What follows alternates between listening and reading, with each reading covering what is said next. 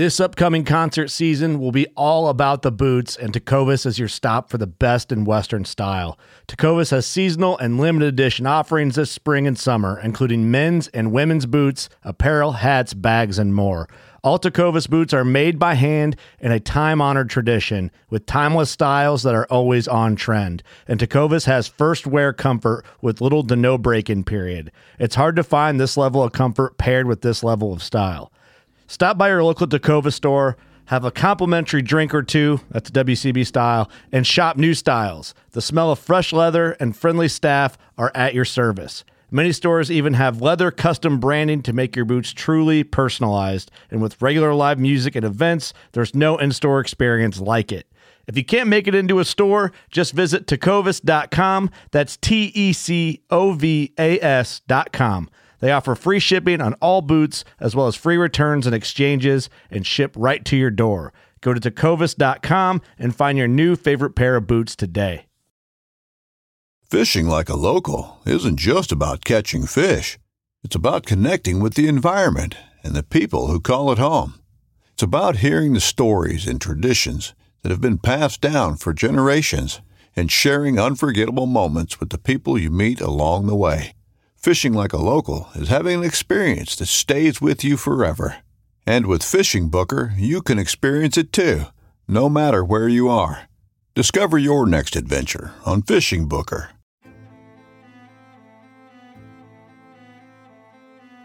So there's a reason why I started Blood Origins. And that reason is simple.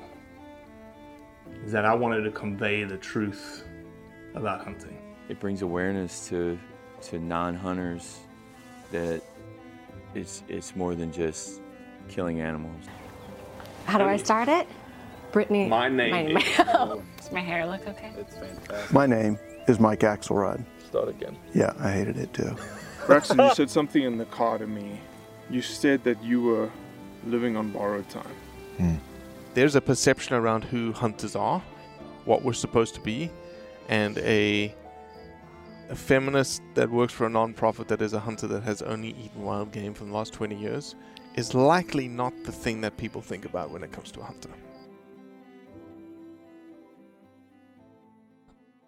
So we are in Las Vegas, Nevada, surrounded by, how many guns do you think are in a 40-foot radius of us right now? So we probably have about 100 pieces in here easily. Okay. Easily. Optics, probably another 200 pieces. We're surrounded by a lot of safety.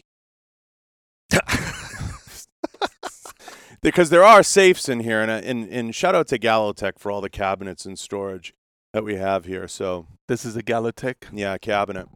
I like it a lot. Yeah, it's super fun. They make a great product. They manage to combine the ease of use with, storage capacity, which, buying a big clunky safe sometimes is a lot. So this is, but this isn't a safe though. Of course it is. It's got like a little door handle like this that you could just break open quick. You think so?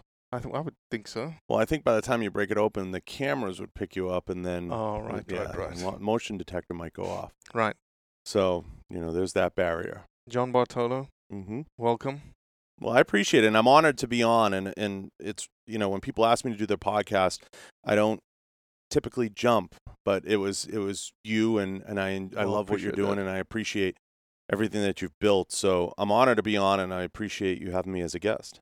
For those that don't know who John Bartolo is, you want a quick introduction? So, I started, it's interesting, I've told this story a couple of times, and I started in the firearms business right after I got out of the police academy.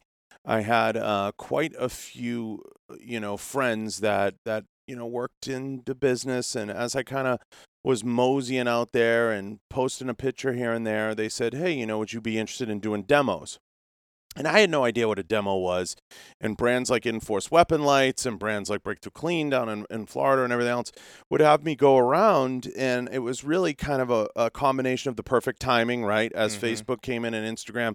But I had also had this formal background where I could go around and go to ranges. And I knew enough to be dangerous, because I was just starting out. I was young and as time went on, I developed a lot of really cool relationships with really cool people. And I always like to say the people around me became somebody's. And, you just kind of sit on the shoulders of giants. Right. So I was doing these demos and I was traveling around, and slowly but surely marketing at the manufacturer level became a thing. And I'm sure you remember that time. It really wasn't a thing. You really just had ad buyers, people that would buy ad space, that worked at, Smith & Wesson or Glock or SIG through the years. Okay. They hadn't really fleshed out their marketing departments the way that they are now, because now we have access to more. Don't forget, Facebook only came in strong in 2004, 2005. Right. Instagram followed after. So then people actually had to put enormous amounts of content out that they weren't used to. So as this was happening, I had multiple brands reach out to me about becoming a marketing director and becoming involved. And I was fortunate through the years, and I'm taking 10 years and condensing it for the sake of the show. I was able to forge these relationships, and I had built a consulting company that had managed, 12 or 15 of the brands out there, their marketing. And, I was a marketing director in title, for 4 or 5 different brands. And across all different, spaces, from as much as I'd say Ghost Gunner in some respects, all the way up to, brands that were very well known. And I was fortunate to work with a lot of them. I had grown up going to SIG and training there. I had been through a lot of great training courses and had the experience of going down to Miami and meeting the Tony Centmanats before they were really big on the scene, and JJ Racazes and Max Michel's, as Max was just getting into professional shooting. So I like to always say, my friends became somebody's, and I was able to tag along in that journey. Then I got the call to be a CEO, and I was fortunate enough to be a CEO of a firearms company and barrel company through the years, and then ended up in Las Vegas when I got the opportunity to go work for an AK manufacturer.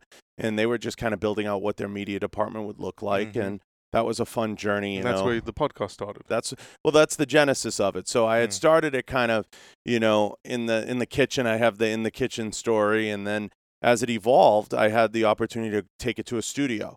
And they were like, "What do you need?" And I'll be eternally grateful to them for that. What do you need? How can we make this work? And they were like, "We got a studio." So I was like, "Oh, okay. I can do my show unfeathered." And as I was able to flesh out what I thought the show would be as time went on. Which took time, and there was a lot of learning along the way, Robbie. And people don't realize that that journey of working for those brands and seeing the infant that was social media start to become this colossal thing, causing an effect in the industry. It was really fortunate, and I came of age at a time when I think the marketing landscape was going through a very deep shift, and I think it's continuing to do that. Yeah. So today, full-time podcast host plus a little bit of consulting on the side, the John Bartolo Show. That's it. I made the determination that I would put a lot of my energy into the show, because for me, similar to I think what you go through with Blood Origins, it's about a mission for me, and I wanted to put people in front of guns that maybe, were sheepish about coming out. That the show, I always try to convince owners, it doesn't need to be QVC. It doesn't need to be just about your product. We can put good entertainment out there, things that people want to tune into and participate in, but we don't have to be invasive about it. It doesn't have to be, "Well, Robbie, what'd you go shoot today?" Or when are you shooting next? Or whatever. I just wanted to have people on that just wanted to shoot the shit. And, to me, you look at the Friends model of programming, it's a show about nothing. And essentially that's what I wanted to have, was a show that was just an off-the-cuff conversation, get to know, John Bartolo or Robbie Kroger and enjoy that experience throughout the podcast. And obviously these people coming on are pro-Second Amendment. Obviously they support, but have you ever considered bringing someone on that is anti-Second Amendment? 100%. I ask all the time. Nobody says yes? Nobody says yes.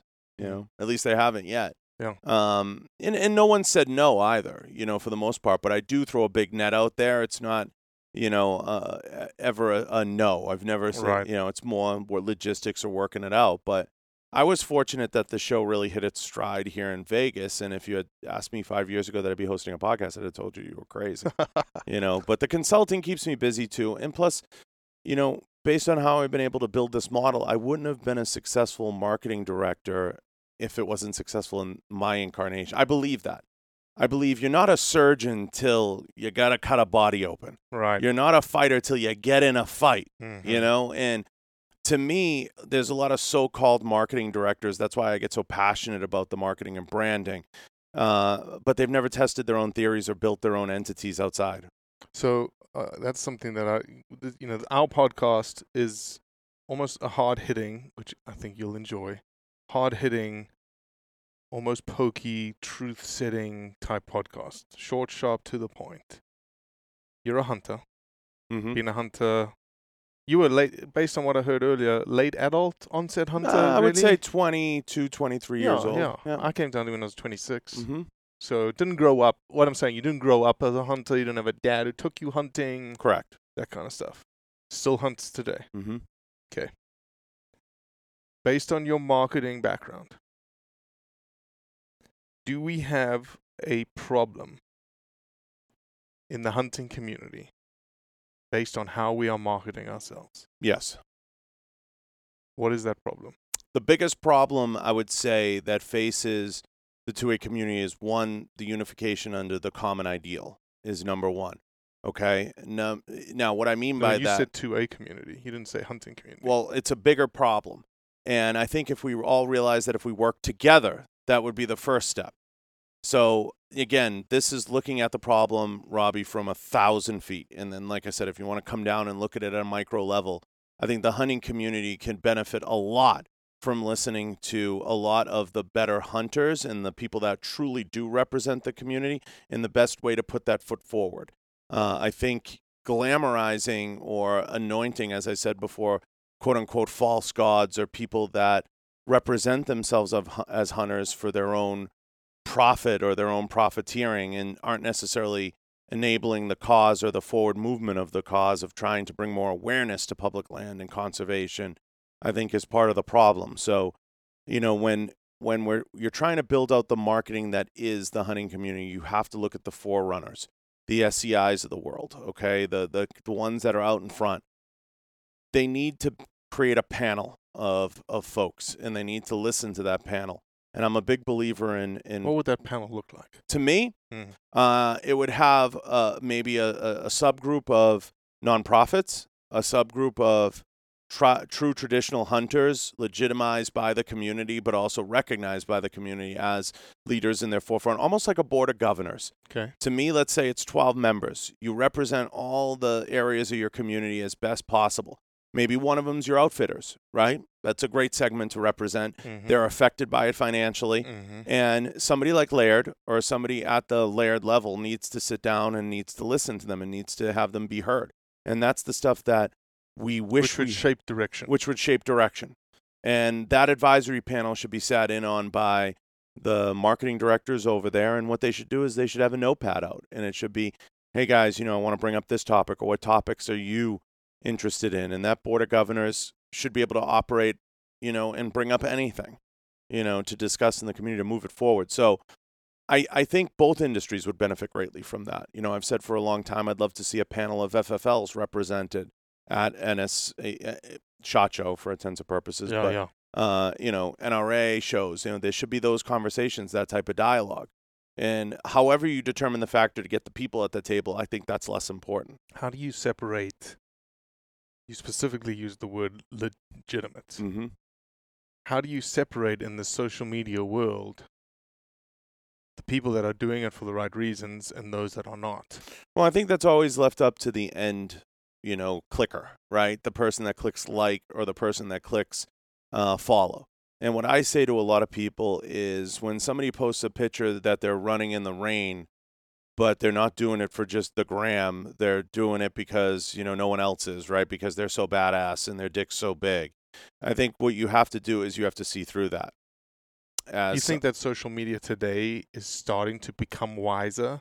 Yes. To what that is? Yes, I do. But I also think some of those people that manage to bring their way into the community and use the community as a platform, because let's face it, guys, I'll say it. There are war profiteers out there. There are hunting industry profiteers, where in our industry we look at them and we're like, that's an actor.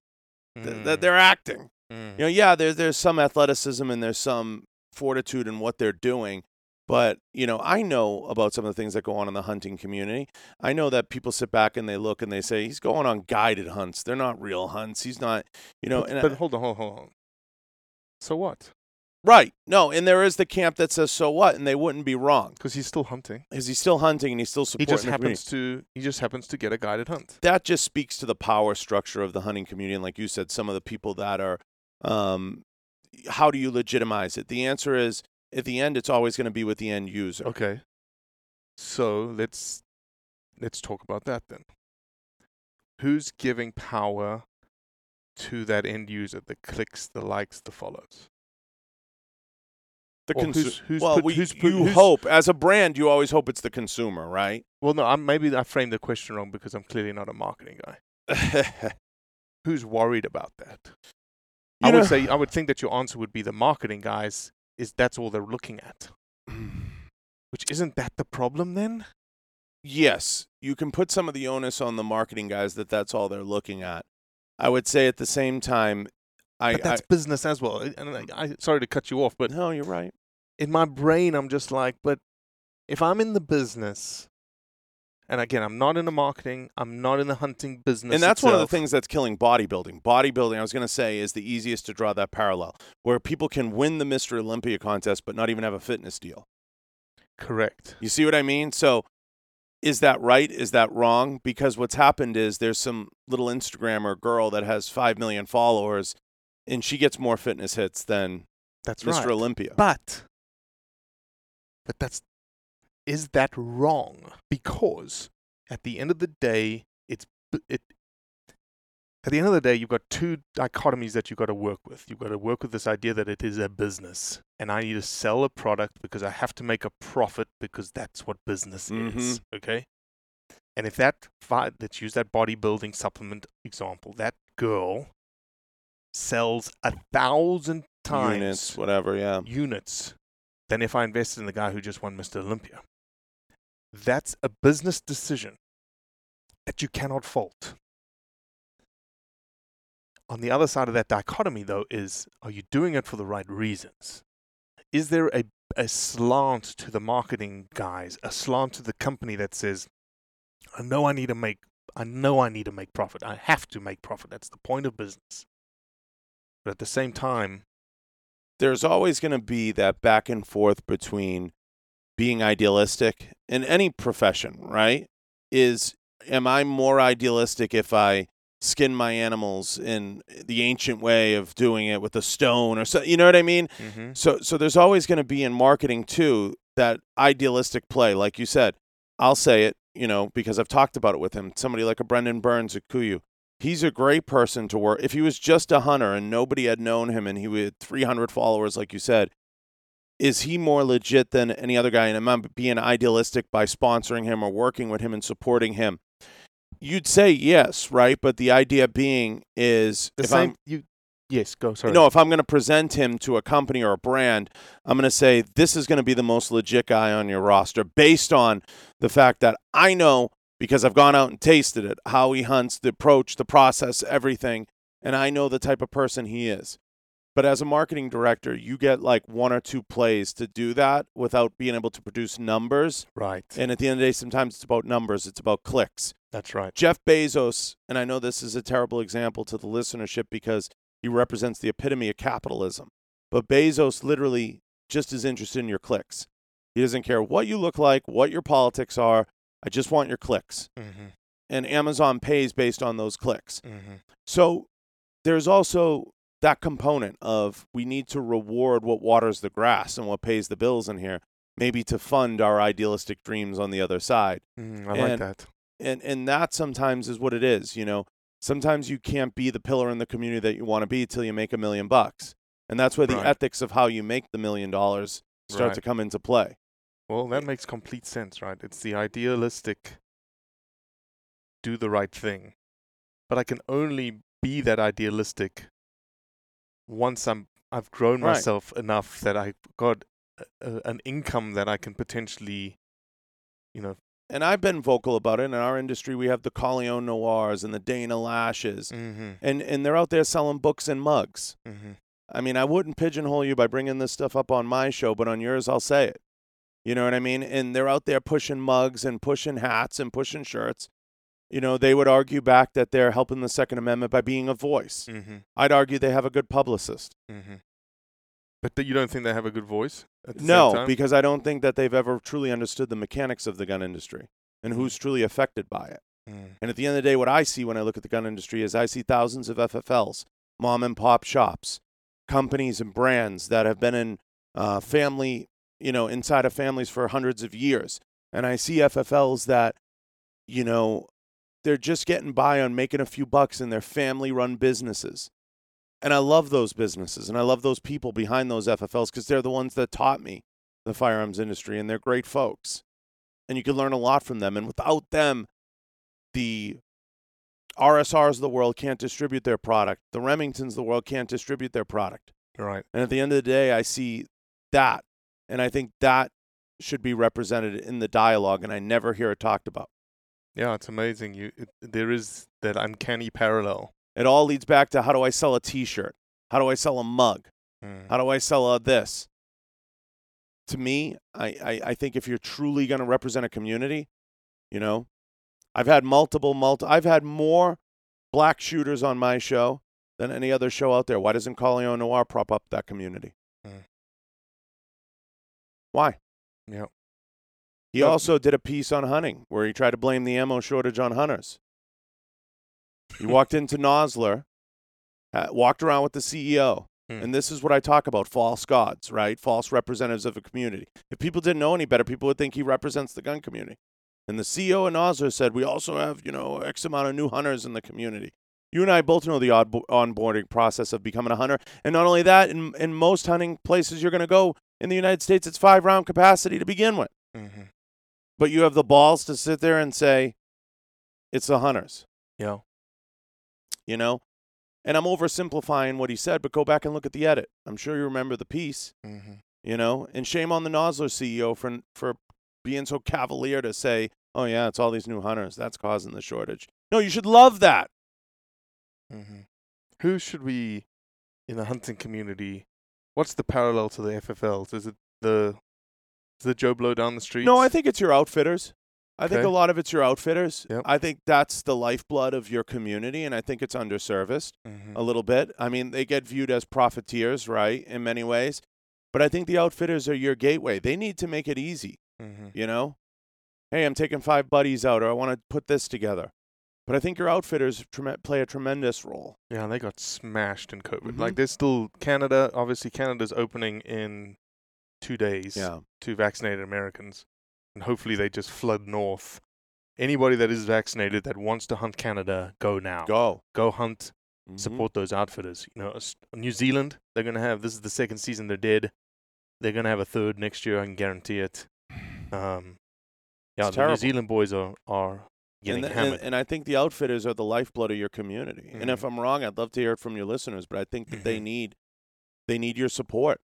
And they need your help. And without the outfitters constantly getting a pipeline of folks together and showing them how to get into the sport or get into the activity of hunting. But it's interesting you say that, because earlier you were, not that you said it in any negative fashion, but there's this perceived perception, and that's why you said it, of this guided hunt versus the public hunt. There's this thing out there right now that you doing it publicly is so much better than a guided hunt. I think when you get into the inner sanctum of the politics of whatever genre, hunting will be one we'll pick on for the conversation. And I think that there's that dick measuring contest of, like, did you go out and no map, like, you're more manly. You know what I mean? If it's like with nothing. I went out with a fucking stick and I hunted it. And I think I'm not wrong in saying that. I think you would agree. I think we know that. And there are people within the industry that give off the perception that they're on these backcountry hunts and they've been out there for 9 days and they track the animal just by scent, and and I think that everybody likes to say the fish is this much bigger. Right. But how do you whittle it down? And I think in the hunting community what you'll always have is, when people say who's the best hunter, you're going to have the list everybody knows about and the list nobody else does. Right. And I think that's always going to exist in the hunting community. And it's the same in the Second Amendment community. Who's the most tactical, right? Who's the first guy you'd pick in a zombie invasion? and there's always that dick measuring contest. I think it's dumb, and I know that you do too, but it still goes on, and it still happens. Do you think, I don't know if this happens in the 2A community, I know it happens in the hunting community. Do you think we have incredible hunters that have incredible ethics, that have incredible value to what they do, why they do it? They've thought through the process, both male and female, yet you never hear about them. They're not on social media. And I almost think like if we had those voices. Yes, hunting's a little bit in the dark in getting those voices to the forefront. Do you have those voices in the 2A community? Yes. The unknowns, the Yes. guys that just are willing to stand up. You have guys like Chad Lyman over here, right? C4C. And Chad, I know he's the type of guy who'd listen to this. You have guys like him that are starting to get it, and Chad's, older. He's not a guy you would ever expect on social media, but he's understanding the importance of it, the value of it.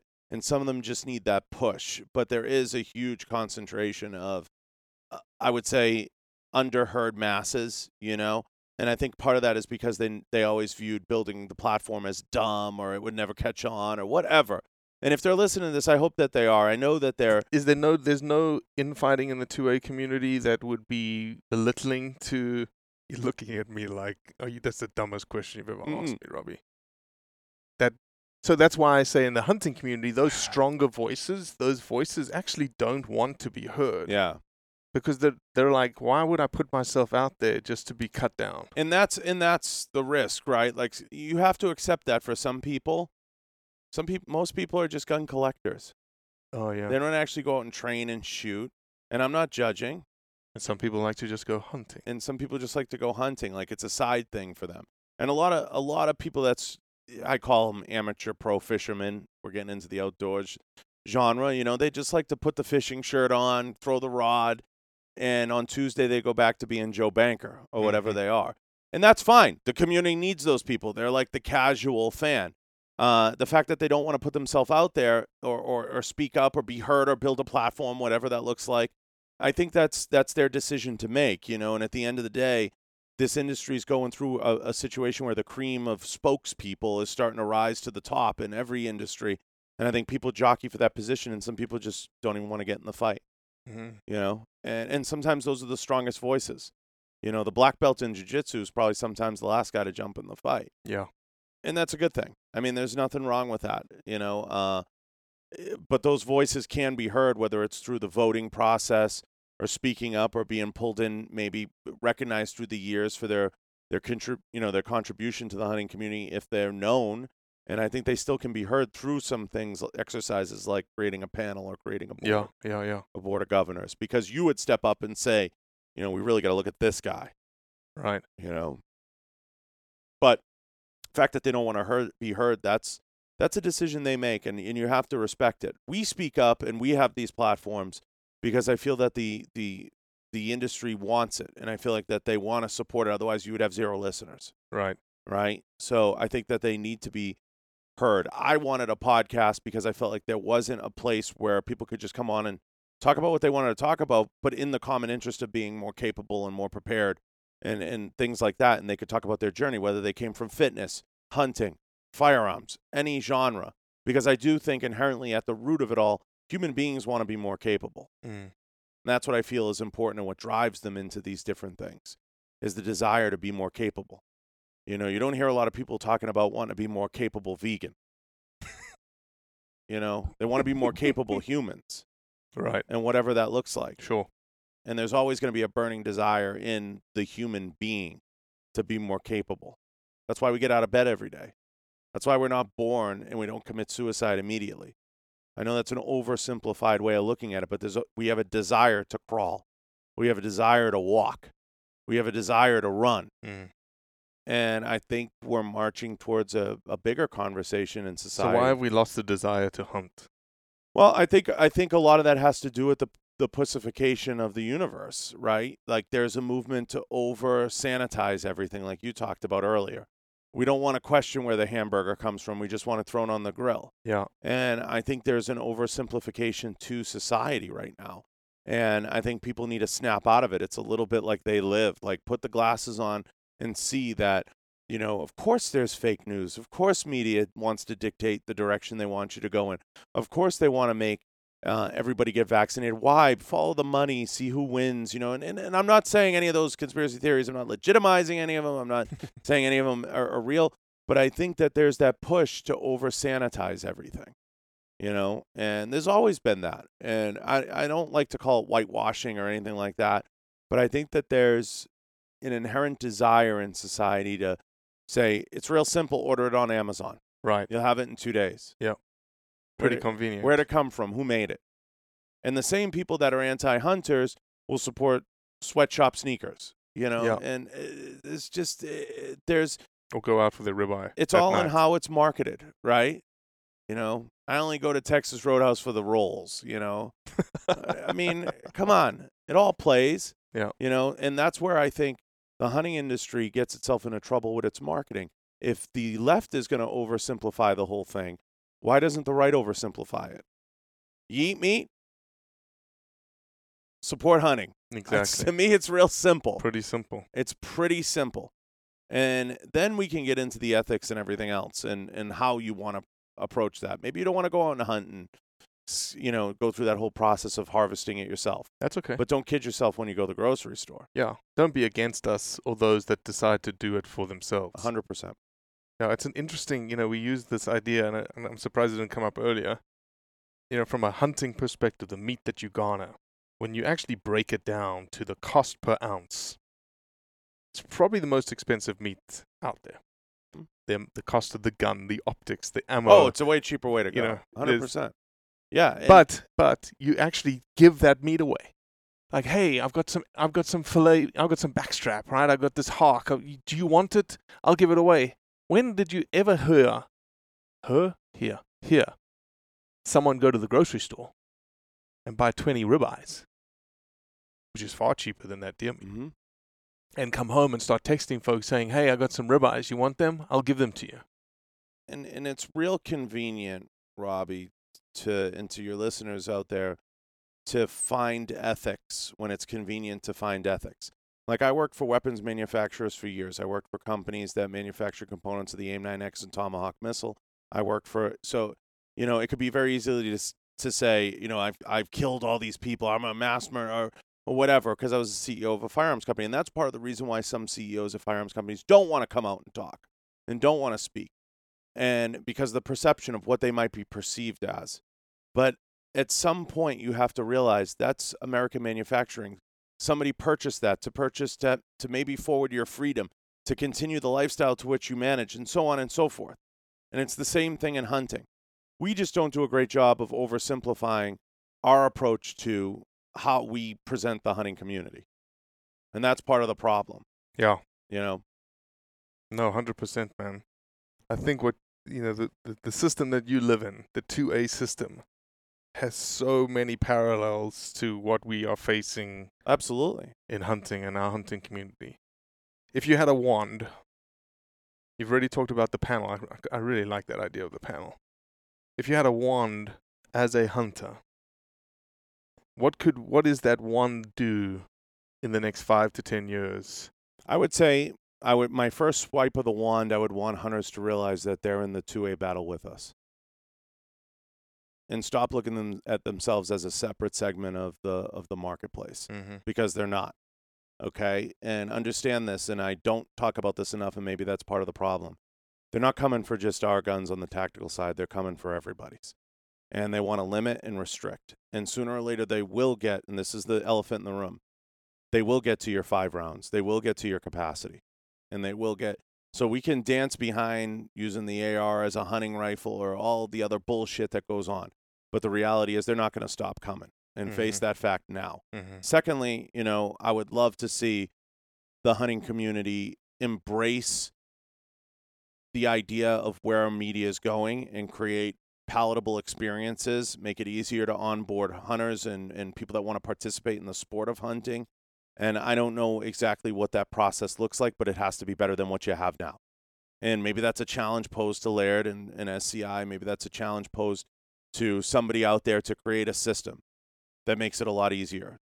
How do I go from sitting right here to a guy, maybe a guided hunt or connect with a guide that can facilitate that. How does that process look? And I think they need to realize that these trade shows, the days of just selling a booth and making money off a trade show space, it's those days are over, man. Those are carnivals, and carnivals die, and that's just the real reality. Because we saw the arcade system die down. Why? The video games got better at home. Arcades don't work anymore. You know what I mean? We have to realize that some things just are not gonna work anymore, and we have to move past them. And I'd love for those two things to happen. Selfishly, I think creating more and more sanctuary states is a good thing. I think the hunting industry could take a page from the 2A community and create sanctuary hunting states. And this is a state that's going to, whatever that means, right? Yeah, well, there has been a couple of states that have put into legislation. I think Utah was the last one that did it. That is the right to hunt being put in the Constitution. That we have to have it in this state in some form or fashion. And that would solidify it at a state level. And I'd love to see that, I think, from a legislative perspective. So, I can only offer an example from, a overall perspective, a legislative perspective, and hopefully a marketing perspective. But I think hunters would greatly benefit from the fact that they need to realize that we're all in this together. Yep. Well said. Well said. Thank you, John. Well, I love it. You're I appreciate you having me. I really mean it. No, I look forward to it. We'll do it again, right? Amen. Anytime. Well, that's it for today. I appreciate you listening, as always. Leave a review, share it with your friends, and most importantly, do what's right to convey the truth around hunting.